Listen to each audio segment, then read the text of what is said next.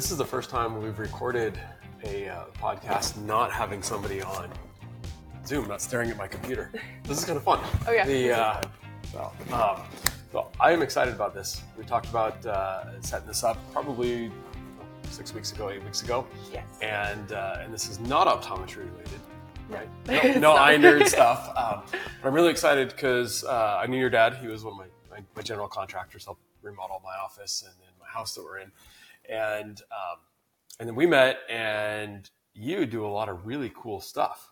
Thank you. So Taylor, introduce yourself, and then let's dive into what we're going to chat about today. Perfect. I'm Taylor. I'm a PADI scuba diver instructor. So I instruct all the way from open water through advanced rescue courses, all the way to dive master. And yeah, nice. It's really fun. Yeah. Love it. And you're only 21. 21. Yeah, so 22 in March. So a lot of responsibility, a lot of education. Yes. And your dad likes to say you try to kill yourself all the time, which... He's had some serious conversations with me where I've told him something I want to do, and he'll sit down and he'll be like, please don't make me bury my daughter before I go. And I'm like, but look what I could do. Yeah. So you love the risks. Right? I love it. Cool. Love it. And when we talked about the scuba diving, one, it's super cool. And two, it made me think that, so you as a young individual, young leader, right? And I was young at one point in time, so I remember trying to, get respect. But I'm thinking, so as a scuba diver and as an instructor, you're taking individuals who are probably older than you. Yes.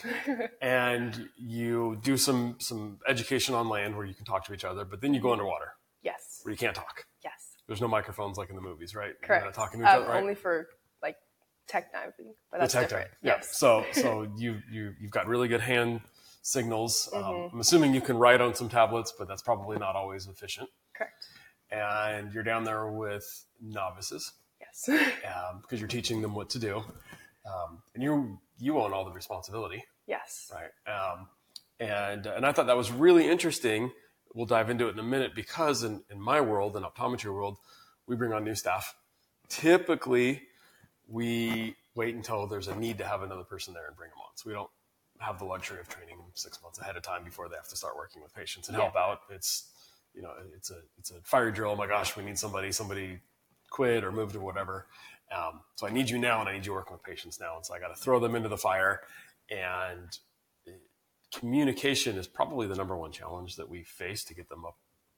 But I've got the luxury of at least pulling them aside and talking. Yeah. You don't even have that luxury. No. So walk me through. I don't have my scuba cert yet. I would love to get it. But walk me through. I mean, do you get to pick like the people you're going underwater with? How does that work? Necessarily, no, you don't. So I do private courses by myself. I'm an independent contractor, and I also work through underwaters. So he'll send me people, and then I'll go pick my own people. But if he sends me a student, I have to certify them regardless. Obviously, if they don't pass the certs or they don't pass the skills, then they don't get certified. However, I don't have the luxury of picking them. But we start at a pool session. Okay. And so for our private sessions, it takes maybe about like 3 to 4 hours for the pool session. We'll do a quick review, make sure they understand all the basics, and then we'll get them in the pool. We'll go over some of the hand signals and some of the skill signals. So I have different signals for all my skills. So if I want him to share air, I'll tell him to share air. Or if he's out of air and I want him to share air, I'll say, you're going to be out of air, and then you're going to share air. Okay. So I have different signals for everything I do, and then I'll tell them ahead of time. The luxury in the pool is that if they don't understand, I tell them the universal sign for I don't know is this, and then we'll go ahead and go up because it's usually less than 10 feet in the pool, and so we can easily go up. But in the ocean, that's not always the case, especially once we hit the canyon. Oh, I'm sure. So the hand signals, you said are they universal across the board? Most are universal, yeah. So we have a few, like this is a question and an answer. So are you okay? Yes, I'm okay. This is going to be an ascent, a 5-point ascent, descent, 5-point ascent. We have like something's wrong, and then you point to whatever's wrong. Like you can't equalize your ears is a big thing right now with some of my students. And then, of course, I have like my skill ones that I do. And so those necessarily aren't super universal for like CISA. is pretty universal because everyone just does a big C. It's like, this is CISA, or some people will go like, this is CISA, like this. Okay. But it's pretty universal for those ones too. Got it. But before, so even on your advanced courses, before you go down, do you always go through a quick review signal session so that everybody knows what hand signals you're doing and what they mean? Absolutely, especially because I do a lot of military students through, since we're in San Diego, I do a lot of military students, and they actually will show air differently. So we usually do, because it's black gloves on black wetsuit, we'll do like over the arm, so we'll go 1,200, but for military, they like to go like 1,700. Okay. So I know all the skills. I just have to make sure that I'm like, okay, which ones do you want to do? And then we'll stick with whatever you want to do. Nice. That makes a lot of sense to spend time just at the beginning to make sure that everybody's not only on the same page, but on the same language. Yes. Right? Oh, yeah. Because once you get in the open water, and going up from a pool 10 feet is probably pretty simple. Yes. And what depths are you typically working at when you're out in the ocean? We're usually working at about 15 to 20 feet or 15 to 18 feet with our newer students. Once we get to our last dive, I have the luxury of taking them down to 60 feet if they like. That's going to be their depth for open water is going to be 60 feet. Okay. When we're working with advanced open water students, we do take them down to 100 feet to do their deep dive, but they are allowed to go to 130 feet. Oh, wow. Yeah. How long does it take to go down to 60 feet? You're supposed to descend at a pretty slow rate, like 18 meters per minute. And so we take our time. It depends on how we're getting down. So if we're going to use a sloping bottom at La Jolla Shores, or if we're going out on a boat, the boat's going to take obviously less time. The sloping bottom's going to take a little more because we're not going down in a straight line. Got it. Yeah. So, but it takes a while to get down, and then obviously it'll take a while to get back up. Yeah, we have to do our safety stop. And so if there is an emergency, you can't just stop and talk. Correct. Yes. If there's an emergency, that's where my my rescue diving comes into training, where I'm always watching the person that I'm with and looking for key details. Even if they start swimming a little slower, that's a key detail as well. They could be tired. They could be scared to descend more. Every little bit of like information that you can get from a person and how they're acting could show you how they're going to react in a few seconds. That's interesting. We hadn't pre-talked about that, but so all the nonverbal cues, so it's not just active communication, but you're watching their behaviors to try to get a sense of what's going to happen. Exactly. Happen next. Yeah, so you can tell when a person's just a little off. You can even feel the energy a little bit sometimes, even when you're underwater, because it's just you, them, and the ocean. So if you can usually feel their energy, you can usually tell a little bit of signs, especially if you worked with them beforehand. You kind of know how they work. So if something's off, that's also a key detail for a possible distressed diver. Nice. So if somebody's coming to you for an advanced certification, do you always start in the pool? Do you always start at a significantly easier dive, if you will, so you start learning the person, or do you dump straight into the advanced stuff? No, we do progress through. So for the open water, we're in the pool first. For the advanced, they just do 5 dives. So they have their underwater navigation dive, and then they can like choose a few different dives. So they can do their PPB, which is a good one that we recommend. It's the peak performance buoyancy. Then they also have to do their deep dive. And then I always recommend, because it's fun, their night dive and a boat dive. Oh, cool. Those are my favorite. But we usually start underwater with like the navigation, or if they choose to do the PPB, What's the PPP? Peak performance buoyancy. Okay. So we just work on getting them like neutrally buoyant and all their gear streamlined, and it'll make it so you're not harming aquatic life. It'll make it easier to kick, and then it'll also increase the time that you have with your air, because you're not like fighting so much to like stay neutrally buoyant. Very cool. I'm assuming as an instructor, going through that entire process with them, you start learning a lot about them. Yes. And what's important to them. And so even without asking, hey, what's important to you, or what are your quirks, right? You can pick up on that pretty quickly. Absolutely. Mm-hmm. So, and that allows you, I'm assuming, to adjust and tailor the experience. One, because you're not a nonprofit, you're there to make money. Yes. And so you want them to have a good experience. That way they refer their friends, or they come back for more advanced certifications. It's a better experience for everybody when they're happy. So well, that's neat, and I'm thinking of parallels in our world where we've got different interactions when a patient comes in to interact with them, talk with them, get a feel for them, even asking medical history, seeing how they respond, how detailed they respond to us, how detailed I need to be back with them. But that's super neat. Now, don't give names, but how do you handle those really challenging situations? So you have a student that comes in that's incredibly demanding, or they have their way of doing things that doesn't follow with your way. How do you address those? So there's one thing we definitely say in scuba diving a lot. It's styles versus standards. So we have our standards that we have to follow and that every student has to perform, but the style is different. And necessarily if they're difficult and they can't perform a certain skill a way that I would like, we can kind of tweak with them and like work a little bit. An easy one is if they have contacts, they can close their eyes during our remove and replace or clearing mask skills. Okay. And then I will tell them, I will squeeze your arm when you're ready to put it on. Got it. So that's a small one. We had a guy in our IDC, so our instructor development course. Okay. And one of the skills is to clear your mask. And so you pinch at the top, you fill your mask, and then you're supposed to put 2 fingers up, pressure, while you're blowing out your nose and looking up to the sky, and it'll lift your mask right here and blow out all the air or all the water. Yep. And instead, he just went and cleared. He just sucked all the water through his nose and cleared it out his reg. Mouth. So styles versus standards. But yeah. I've got a visual now of him, inhaling water through his nose and spitting it out. But I guess whatever works. Oh yeah. But I like that, styles versus standards, and I think that's important too from an experience standpoint, because if you're rigid, again, I'm thinking back to our world, if you're rigid, you're going to make some people happy, but you're not going to make everybody happy. Absolutely. And you're not, I don't like the word accommodating, but you're not allowing their personality to shine through. Yeah. And you're not allowing your personality to shine through. Absolutely. No, I'm constantly looking, because when I go out to dive in the mornings during the weekend, you get there at 6 a.m. Parking lots are already full. There's instructors everywhere on the grass. There's students coming up, which is amazing. And I'm always watching each instructor because I'm always learning. Yep. They could do something that I like, and I'm like, oh, I really like that. Like, I'm going to incorporate that now. So I love learning about other instructors and how they teach courses. And nice. I like that. How to do things better. Yes.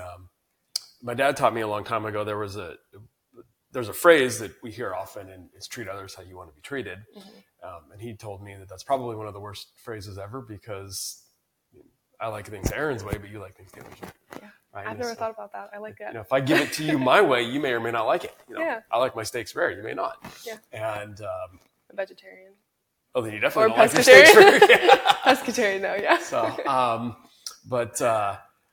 and so being able to understand what that person needs and wants and what they are. So styles and say that again. Styles and standards. Styles and standards. I'm going to steal that. Go for it. I like that. It's a good one. Because it allows the personality to show through. It allows you to be you, but you're not minimizing the quality. Exactly. You do everything legally in the other person's way, however you'd like to. I like that. And you learn a lot from that too. I'm sure you've learned a ton from. Oh yeah. It's made me a stronger diver for sure, working with difficult students. Sometimes it's hard to get out into the ocean because we do shore dives. And so sometimes the waves are a little big and I'm like, hey, we're going to go out anyways because I feel like it's safe and I feel like you could do it. And I will just stand back here and get slammed by waves until you get cleared and then I'll go. So yeah, but it's part of the fun. I like getting slammed by waves. You would, yeah. I do. I'm like, this is half the fun, trying to get out. Yeah. Oh, that is fun. Did you go out in the big surf we just had recently? No, but I went out on the one before that. Okay. Actually. I lost the mask, but I got a new one. Well, there you go. But it was my favorite one. I zip tied both sides because they broke, and I love that mask so much. I was like, I'm not getting a new one. I will just zip tie it until I can't use it anymore. And then I lost it. You lost it. I did. Yeah, we've had some good gnarly surf. For those who don't know, the last couple storms San Diego's had, piers have been destroyed and pylons have been removed, and the waves are going over. It was people are surfing pretty cool to see. Yeah, people were surfing in places that usually look like lakes. So it was. I almost died in the cave, actually. Hopefully your dad knows about it. He's not hearing about that now. He does. He does. My mom. I called my mom right after too, and I said, I almost just died. She was like, "Why are you telling me this?" Yeah. No, that's interesting. So what? How do you handle stress? So I'm thinking now. You've got the communication ahead of time, and in my world, everything goes smooth until it doesn't, and then it's just chaos, right? And you can't train necessarily for chaos. You can kind of train for it, but it's different when it really happens. Oh yeah. So I'm thinking now you're down, 30, 40, 50, 60 feet with someone, you're trained and you're comfortable with them. And then something goes wrong that's unexpected you hadn't trained for. As an instructor who's responsible for your life, for their life, and then everything else, how do you walk through that situation mentally? The first thing you want to do is make sure they have a good air supply. Okay. So everything is going to fail open. So if the regulator fails, it's going to fail open. So they're going to be able to breathe. It's just going to be an open airflow, which is fine. And we train for that in the pool. Okay. So open airflow means that the air is just constantly pumping towards you. What does that mean? Yeah. So our regulators are demand valves. So Okay. when you breathe in, it'll give you air. When you breathe out, it'll exhale the air. And if you stop breathing, it won't give you air. Got it. Yeah. So if the demand valve fails, it's going to fail open and it's just going to go and just keep purging air. At you. Okay. Yeah. So we train to do that. So that's a big thing you want. I look for first is, okay, are you breathing? Like, do you have your regulator in your mouth? And then of course, if you're not okay to help them, then you can't help them. So I make sure that I'm good. So make sure my reg's in my mouth, make sure if say they start freaking out and they start shooting to the surface, I want to make sure that all my air's out, because if all my air's out, then I could grab them and I could pull them down enough to let their air out. Mm-hmm. But if I'm inflated and they are inflated, then we're both going to go to the surface. So when you say all your air out, you're talking about your vest, your buoyancy vest, right? Yes, my BCD device. Right. Yeah. So you're going to turn yourself into a weight. Yes. Yep, yes. To pull them down. Oh yeah, I overweight myself on purpose. I have 5 extra pounds on me every time I dive for that situation. So you're already thinking ahead of time. Yes. What's going to go wrong? Absolutely. No different than in our office. We're thinking, hey, what happens if something bad happens? I've got the first aid kit. I've got the AEDs. I've got the necessary equipment. Oh yeah. I know which hospitals to call. I know what phone numbers to deal with if I need to. Mm-hmm. So you're prepared ahead of time. I love what you said about breathing. Yeah. Because I think even above water, right, when things go crazy, we stop breathing. Yes. Right? You panic, and so first thing you need is air. Yes. So remembering to breathe, and then taking care of yourself first, because you can't help others if you're not good. Exactly. I like that. Yeah. And how then? So somebody is shooting up. They're panicking for whatever reason. You're breathing. You've checked yourself. You grab them. You're pulling them down. How do you then communicate to them whatever you need to without words? Mm-hmm. But how do you get them back into a state where they can function? So I would grab their BCD and I would have them facing me, and then I would make sure they're looking at me, and I would just tell them you're fine, just breathe. This is my sign for breathe. So all my students, I'm breathe. So I would tell them to just breathe, calm down, breathe. And then once they're fine and they understand that I'm holding on to them, I'm there, I'm fine because I'm breathing. I'm telling you to breathe. They normally call down, and then I can be like, "Okay, what's wrong? Are you okay?" They're like, "Oh, no, I had a cramp in my foot." I'll be like, "Okay, let's address that. Let me get the cramp." Or "No, I want to go up." I'm like, "Okay, let's go up, but we're going to ascend in a safe manner." Yep. Yeah. So you make sure you're breathing. Yes. Then you make sure you're okay. Yes. And then it sounds like you then assert yourself as in control of the situation. Yes. Making sure they know, but not in a. I imagine sometimes it might be physically violent if somebody's really going crazy, right? Oh, yeah. Panicking, but you just make sure that you communicate. In your case, by grabbing them. Mm-hmm. We typically don't grab too many people in the office, right? But that I've got control of the situation. Yes. Right. We're fine. I'm going to de-escalate the anxiety, and if you're not excited, it allows them to come down a little bit. Yeah. Okay. And then again, you make them breathe. The first thing you said was once you grab them, you make sure they're breathing. Yeah.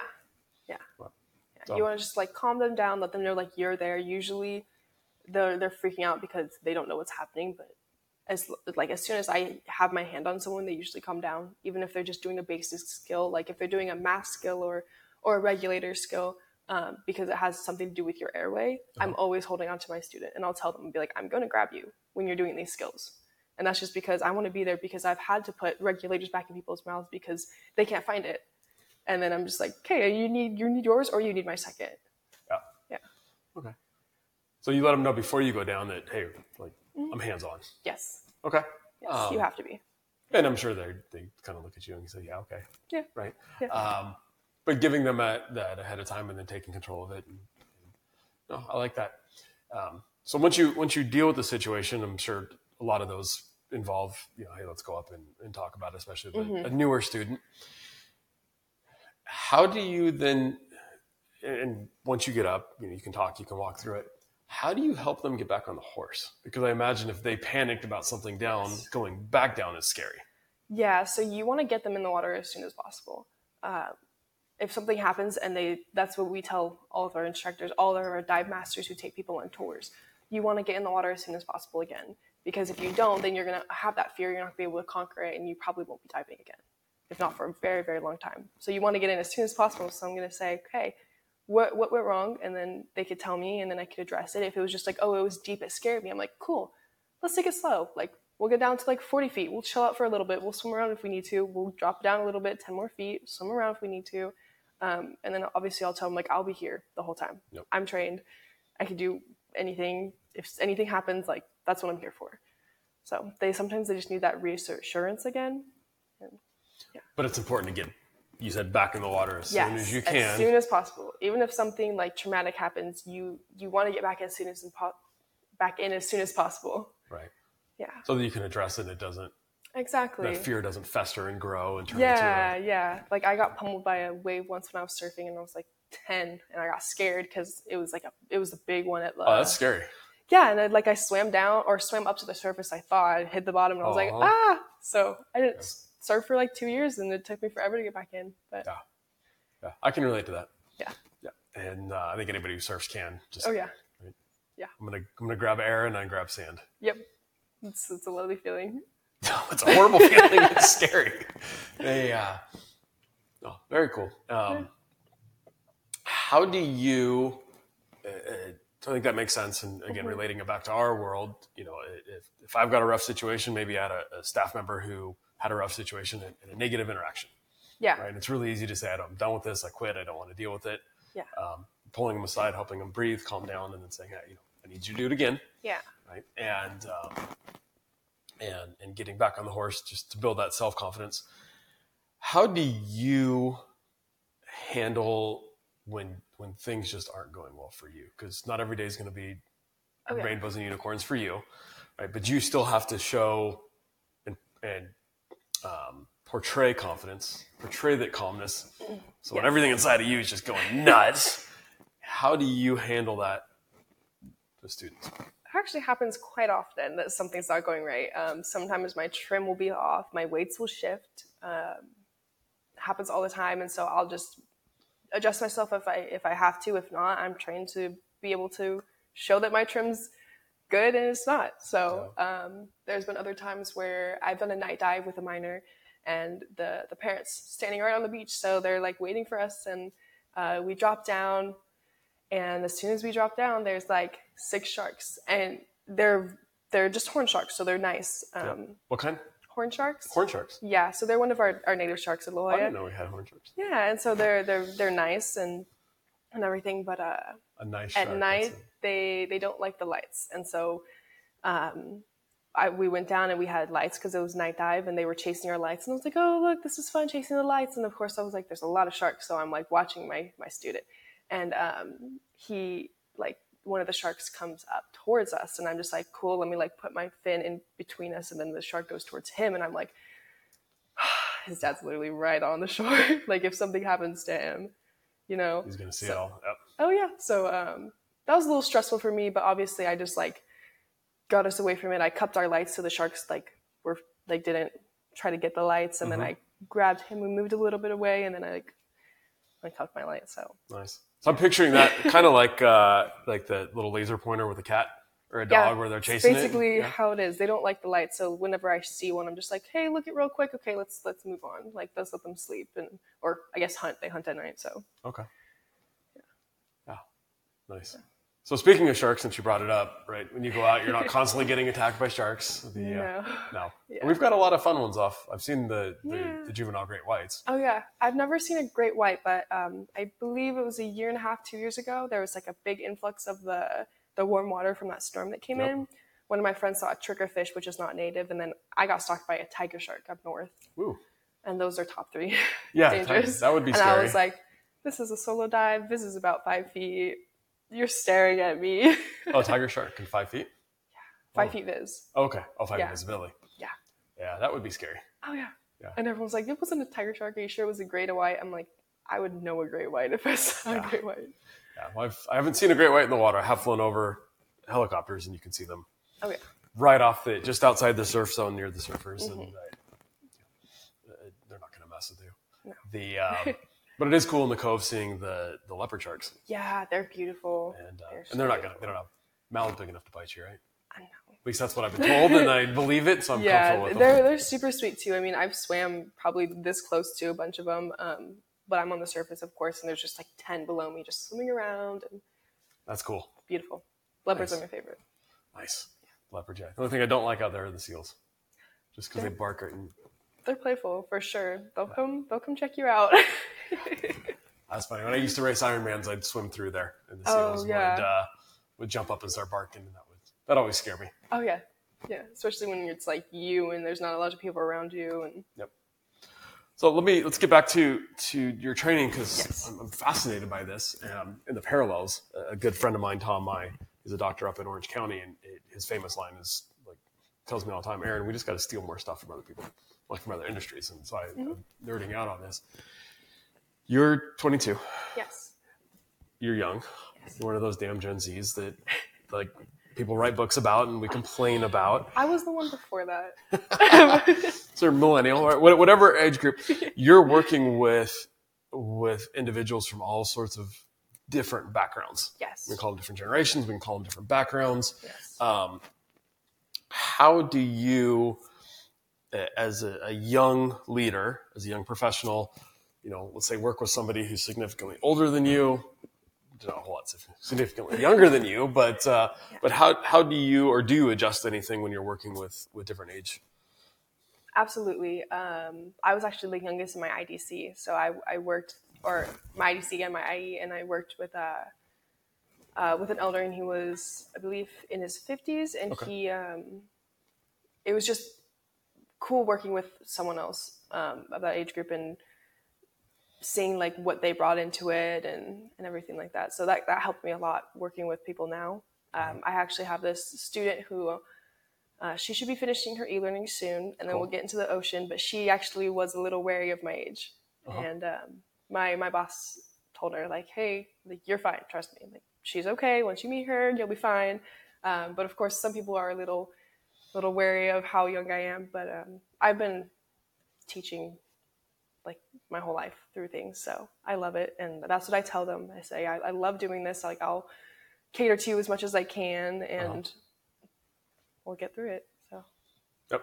No, I remember that coming out of optometry school, and same thing. It was young, and then you get somebody who's older, and what does this young kid know anything about? Exactly. She was like, she's 21. I don't think I'm gonna do it, and I was like, well, you get that choice. You don't have to, but I'm telling you, like, it's fine. I promise you. Yep. Cool. Do you find when you're communicating with them ahead of time out of the water that there's just lots of different communication styles? Do you have to reassure people differently, or are you just you and help them, understand who you are? A little bit of both. So I've worked with some people from different ethnicities as well, and like out of country ethnicities, and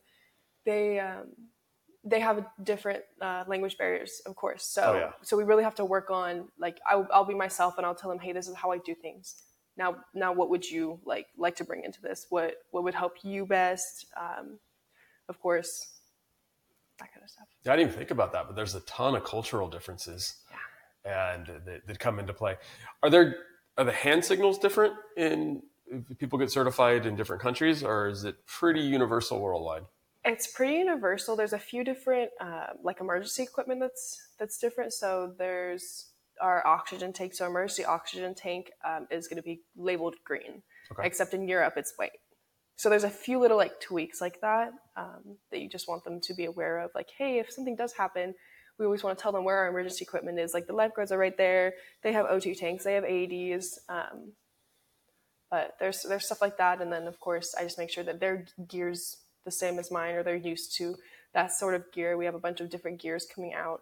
So that could be a barrier between age and then countries, as well as the different types of gear. Got it. But a lot of it is just all addressed on the front end. Yes. Yeah, so definitely before we go out. Before you go out, you sit, you spend. How much time do you do that? Is it a real quick, like 5-minute touch up, or do you guys plan for, a good half hour just to make sure everybody's on board? For tours, I usually do like 30 minutes. Okay. 30 minutes or less, and we just go over some of the basics because they're already certified. I'm just showing them around. Yep.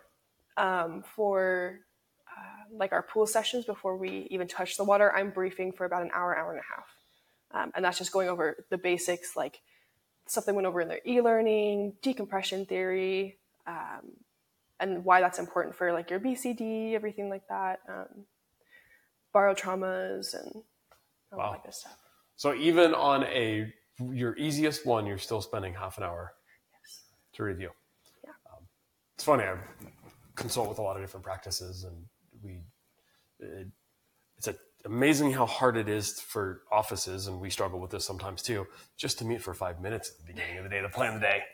And here you are for just a tour your easy deal, planning at least half an hour. Yeah. And then before you get into a pool, and we should all be able to swim to the bottom of a pool. Yeah. Right.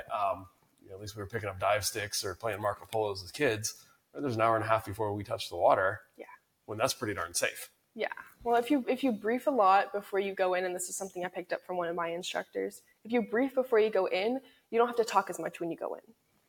And so you brief everything that could possibly happen. You brief all the hand signals they might need, and then when you get into the water, they should be able to perform everything. So your prep time is helpful. It's that absolutely right. Measure twice, cut once. Yes. Type of. I'm trying to remember. I think it was one of the. Who'd had the Stephen Covey, the Habits of Highly Successful People. I don't know if it's measure twice, cut once, but whoever's listening to this right now, you're going to laugh at me because you're yelling it and screaming it at the radio, telling me what it is.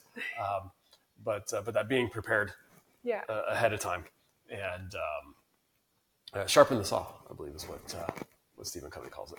I've heard of that one. Yep. Just Well, your dad's a contractor. You should know the measure twice, cut once. Right? No, I think that's important. And it certainly is helpful. It's just it's hard because the eagerness just to jump in the water or just to do what you want to do. Yeah, and it's one of my favorite things is seeing them breathe underwater for the first time, or like breathe underwater in the ocean for the first time. It's such a unique experience that not a lot of people get to experience because actually the dive industry is very small compared to the world. Really? Yeah, so it's amazing. It's one of my favorite things for them to see and experience. So I'm always like, I want to get you in the water as fast as possible. I want to see you breathe underwater. And so when you say you see them breathe underwater, what are you seeing them do? What's the experience for you? So I've had two different types of experiences. So the first one, we actually had to cancel that certification because it was a couple and they actually couldn't. The guy felt like he wasn't breathing underwater. And we tested all his gear ourselves, and he's breathing. He's fine. He's above the water. He's fine. Everything like that. We even tweaked the regulator so it gave him a little more of an airflow underwater, and he just couldn't do it. So there's experiences like that where they don't like the fact of breathing underwater, and that's why we start in pools. Is that a mental block that they have? Is it I believe so. Okay. It's a weird experience. It really is. Breathing underwater is different. And then I've seen ones where they're like that was getting profound, underwater. by the way. Breathing underwater is different. It is. It should be a shirt. It should. We're different. We breathe underwater. We breathe underwater. That's very cool. And that's tough. We see that in our world too, where the either treatment or even something as simple as a prescription seems to work in the exam room, but then they get the glasses or contacts and they go out and it doesn't translate the way that we think it should. Yeah. and trying to adjust. So not being able to breathe underwater, Yeah. That's gotta be scary for them. Yeah. Because it's a mental block. So they do have air. They are breathing. We're watching them breathe, deep breaths, full breaths, but they feel like they're not getting anything. And it's like, okay, if you can't do it in 2 feet, I'm sorry, but we're going to have to call it here because you can't go out in the ocean like this. No, I would think not. Yeah. Yeah. Although on the flip side, ever since we were kids, we were taught to hold our breath when we got in the water. Oh yeah. So now you're teaching us to do something that's completely unnatural. Yes, and actually, that's one of our skills. Is that whenever we do like a recovery where we're like purging or we're doing the exhalation method, one of our big rules is that you should never hold your breath. And so anytime the regulator's out of your mouth, you're always blowing bubbles. Oh, okay. Because that's one of the big things. You never want to stop holding your breath because you can get a biotrauma, and it's actually more risky in like shallow waters. People always think that, oh, you'll get them in the deeper waters, but no, that change really happens in the shallow waters, and that's why we have our safety stop at 15 feet. That's interesting. And I've got a bunch of friends being in San Diego that are retired team guys, Navy SEAL guys, and they've all said, the scariest part is that through training is the pool swims where they've got to go back and forth without getting any air. It's all the shallow water blackouts that they call it because they. Yeah, that's the thing. Is it because you think you're safe because you're so close to the surface? Is it because there's less pressure on you? Why does it happen there?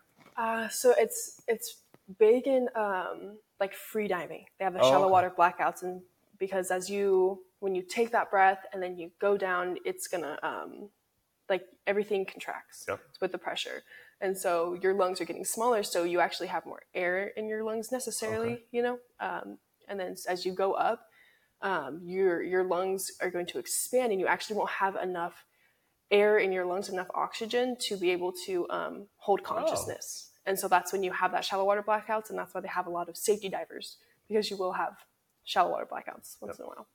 Yeah. That's got to be scary. Yeah. So interesting. So when it does work well and they are able to go underwater and breathe, what does that look like? Just astonishment. They just get down there like, whoa, because as soon as you get down, like one of my favorite things about diving is that the world's chaotic, and you always hear like everything going on, and then as soon as you get underwater, it's just silence, and all you hear is and then you hear the ocean and the water, and that's cool. It's beautiful. You'll hear like sound travels faster in the ocean, and so that's why like you can't tell where the sound's coming from. Sometimes it feels like it's right over your head, and so you'll hear everything, and it's just like water and air, and it's beautiful. That's cool. Yeah. We need to go diving. You need to teach me. That's what I love about surfing is I can leave my phone and my laptop and everything behind. Oh yeah. My dad wants to get certified, so does he? You guys can go together. Let's do it. Yeah. I got to work on the ear thing though. I've got the ear issues, so being able to purge or balance the ears, equalize is always a challenge, but I'm sure you can teach me. Yeah, so I actually have my left ear canal is closing. Okay. Yeah, so it's swelling from how much I dive. And so I actually use eardrops now, just swimmer eardrops every time I swim, even in the pool now. I use them, but we just use the Valsalva maneuver where you just plug your nose and you lightly blow out, and then if you need to, we just ascend a little bit and try again, and then go down. And usually after a few tries, I can get mine if it's acting up. But it's been good the past few dives. So cool. Yeah. So that brings up another interesting question. Somebody new to diving, and they say, I can't do it. Right? I've got a fear of XYZ. I've got a fear of going underwater. I've got an ear thing. How many of those are true? They can't do it, and how often is it just a mental block that you help them work through?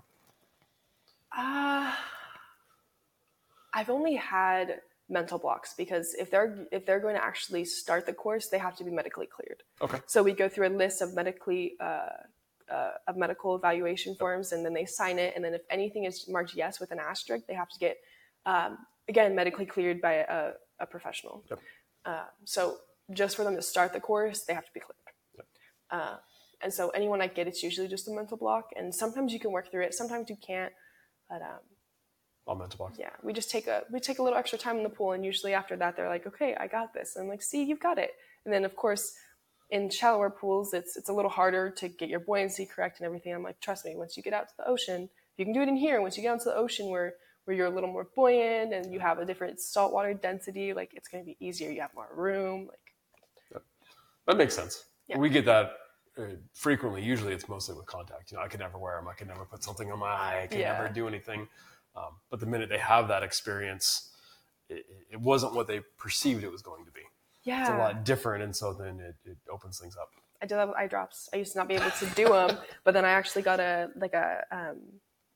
I got a little bump on my eye. Little sty, yeah. Yeah, from the UV rays. And so they were like, they're like, okay, we're going to put some drops in your eyes. You have to do this twice a day, both bottles. And I'm like, I can't do that.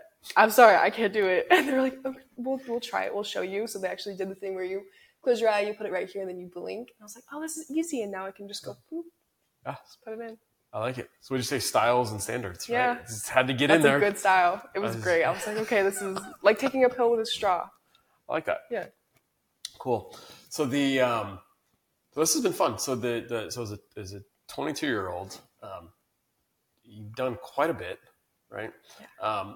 And probably not the traditional way, right? It's because when I was 22, I was still, studying Shakespeare and taking, biology classes and being a nerd in the chem labs at San Diego State.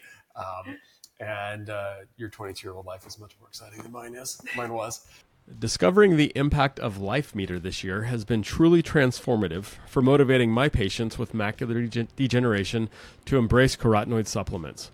With this non-invasive device, we can now quantitatively show that supplements are working.